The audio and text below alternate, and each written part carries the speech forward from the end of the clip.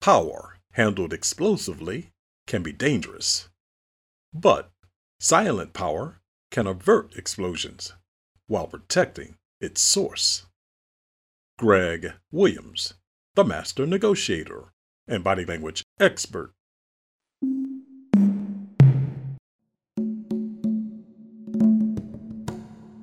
Hello, and welcome to the podcast of Greg Williams, the master negotiator and body language expert.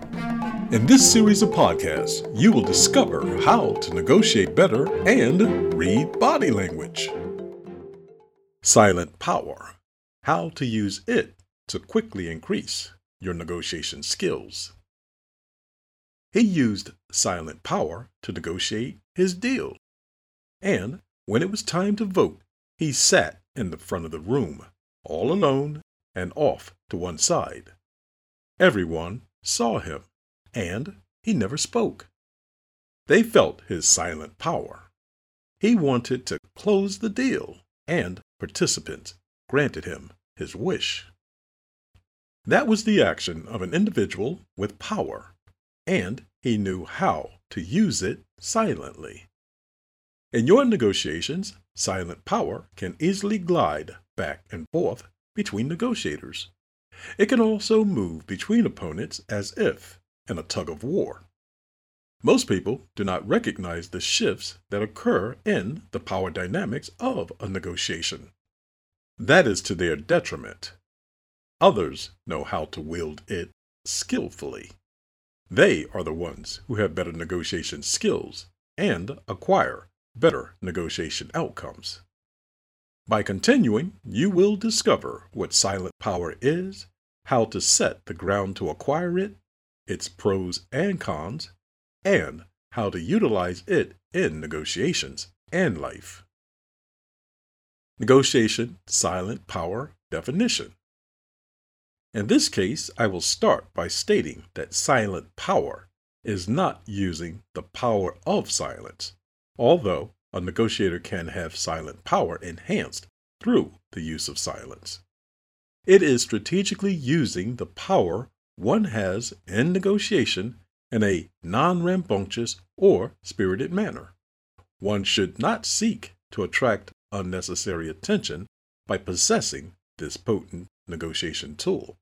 Thus, if a negotiator uses it subduedly, they can increase their perceived power while warding off those that might otherwise challenge them. Setting the ground to acquire silent power. The perception of power is fluid. It moves based on the impression of the people seeking it and who believe they have it. Thus, competing negotiators can have equal power simultaneously if both believe they do.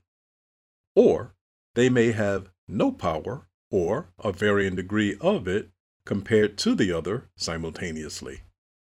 That is a concept to firmly implant in your mind. If you think you have power, you do. If you feel you do not have it, you do not. So, how do you acquire silent power? You can gain it in several ways. Number one, initially, you can tell people you are powerful. Some will believe your assertions without proof.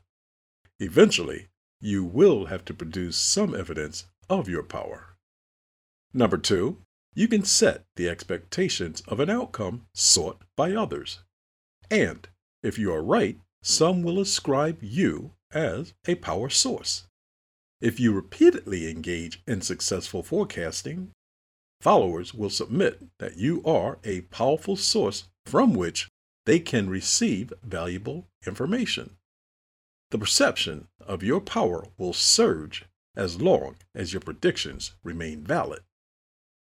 Number three, you can acquire it by being forthright, trustworthy, and not being overbearing. People will think they can count on your word being your bond when they perceive you as trustworthy.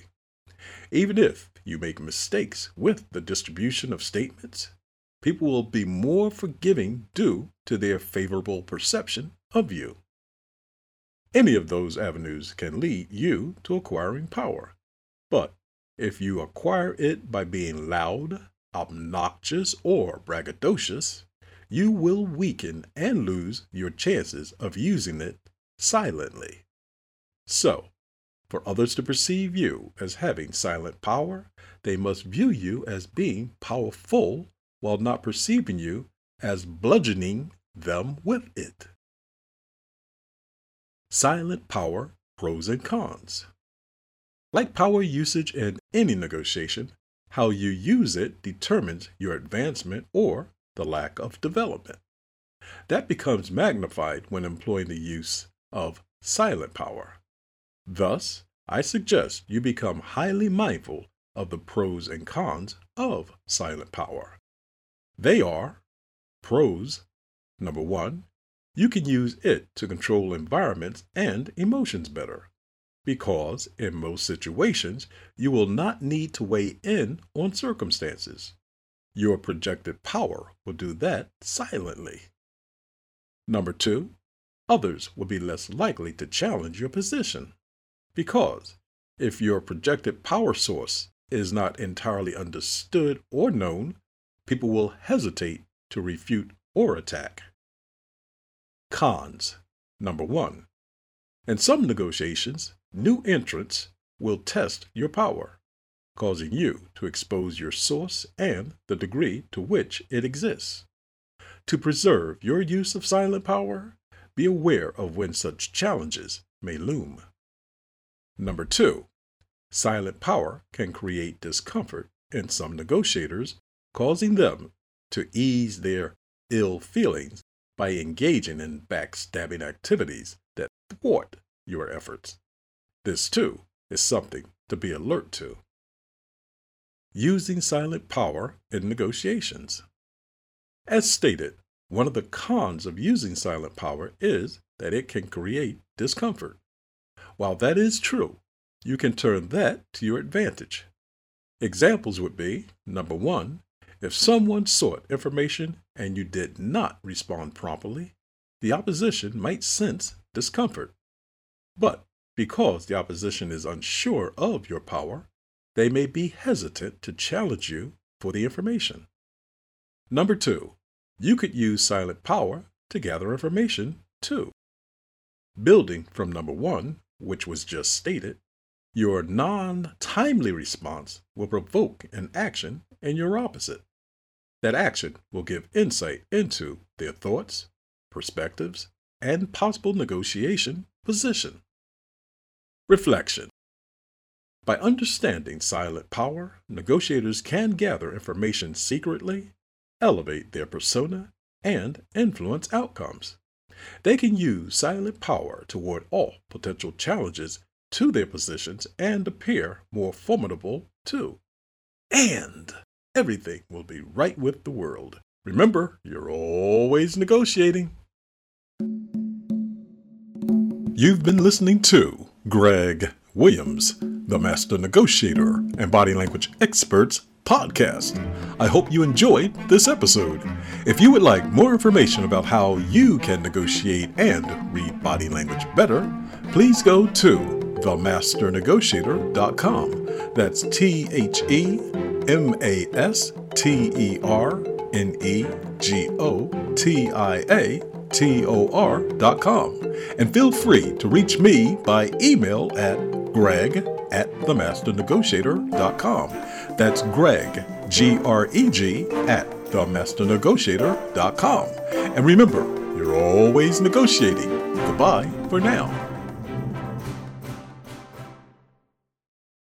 This podcast is a part of the C-Suite Radio Network.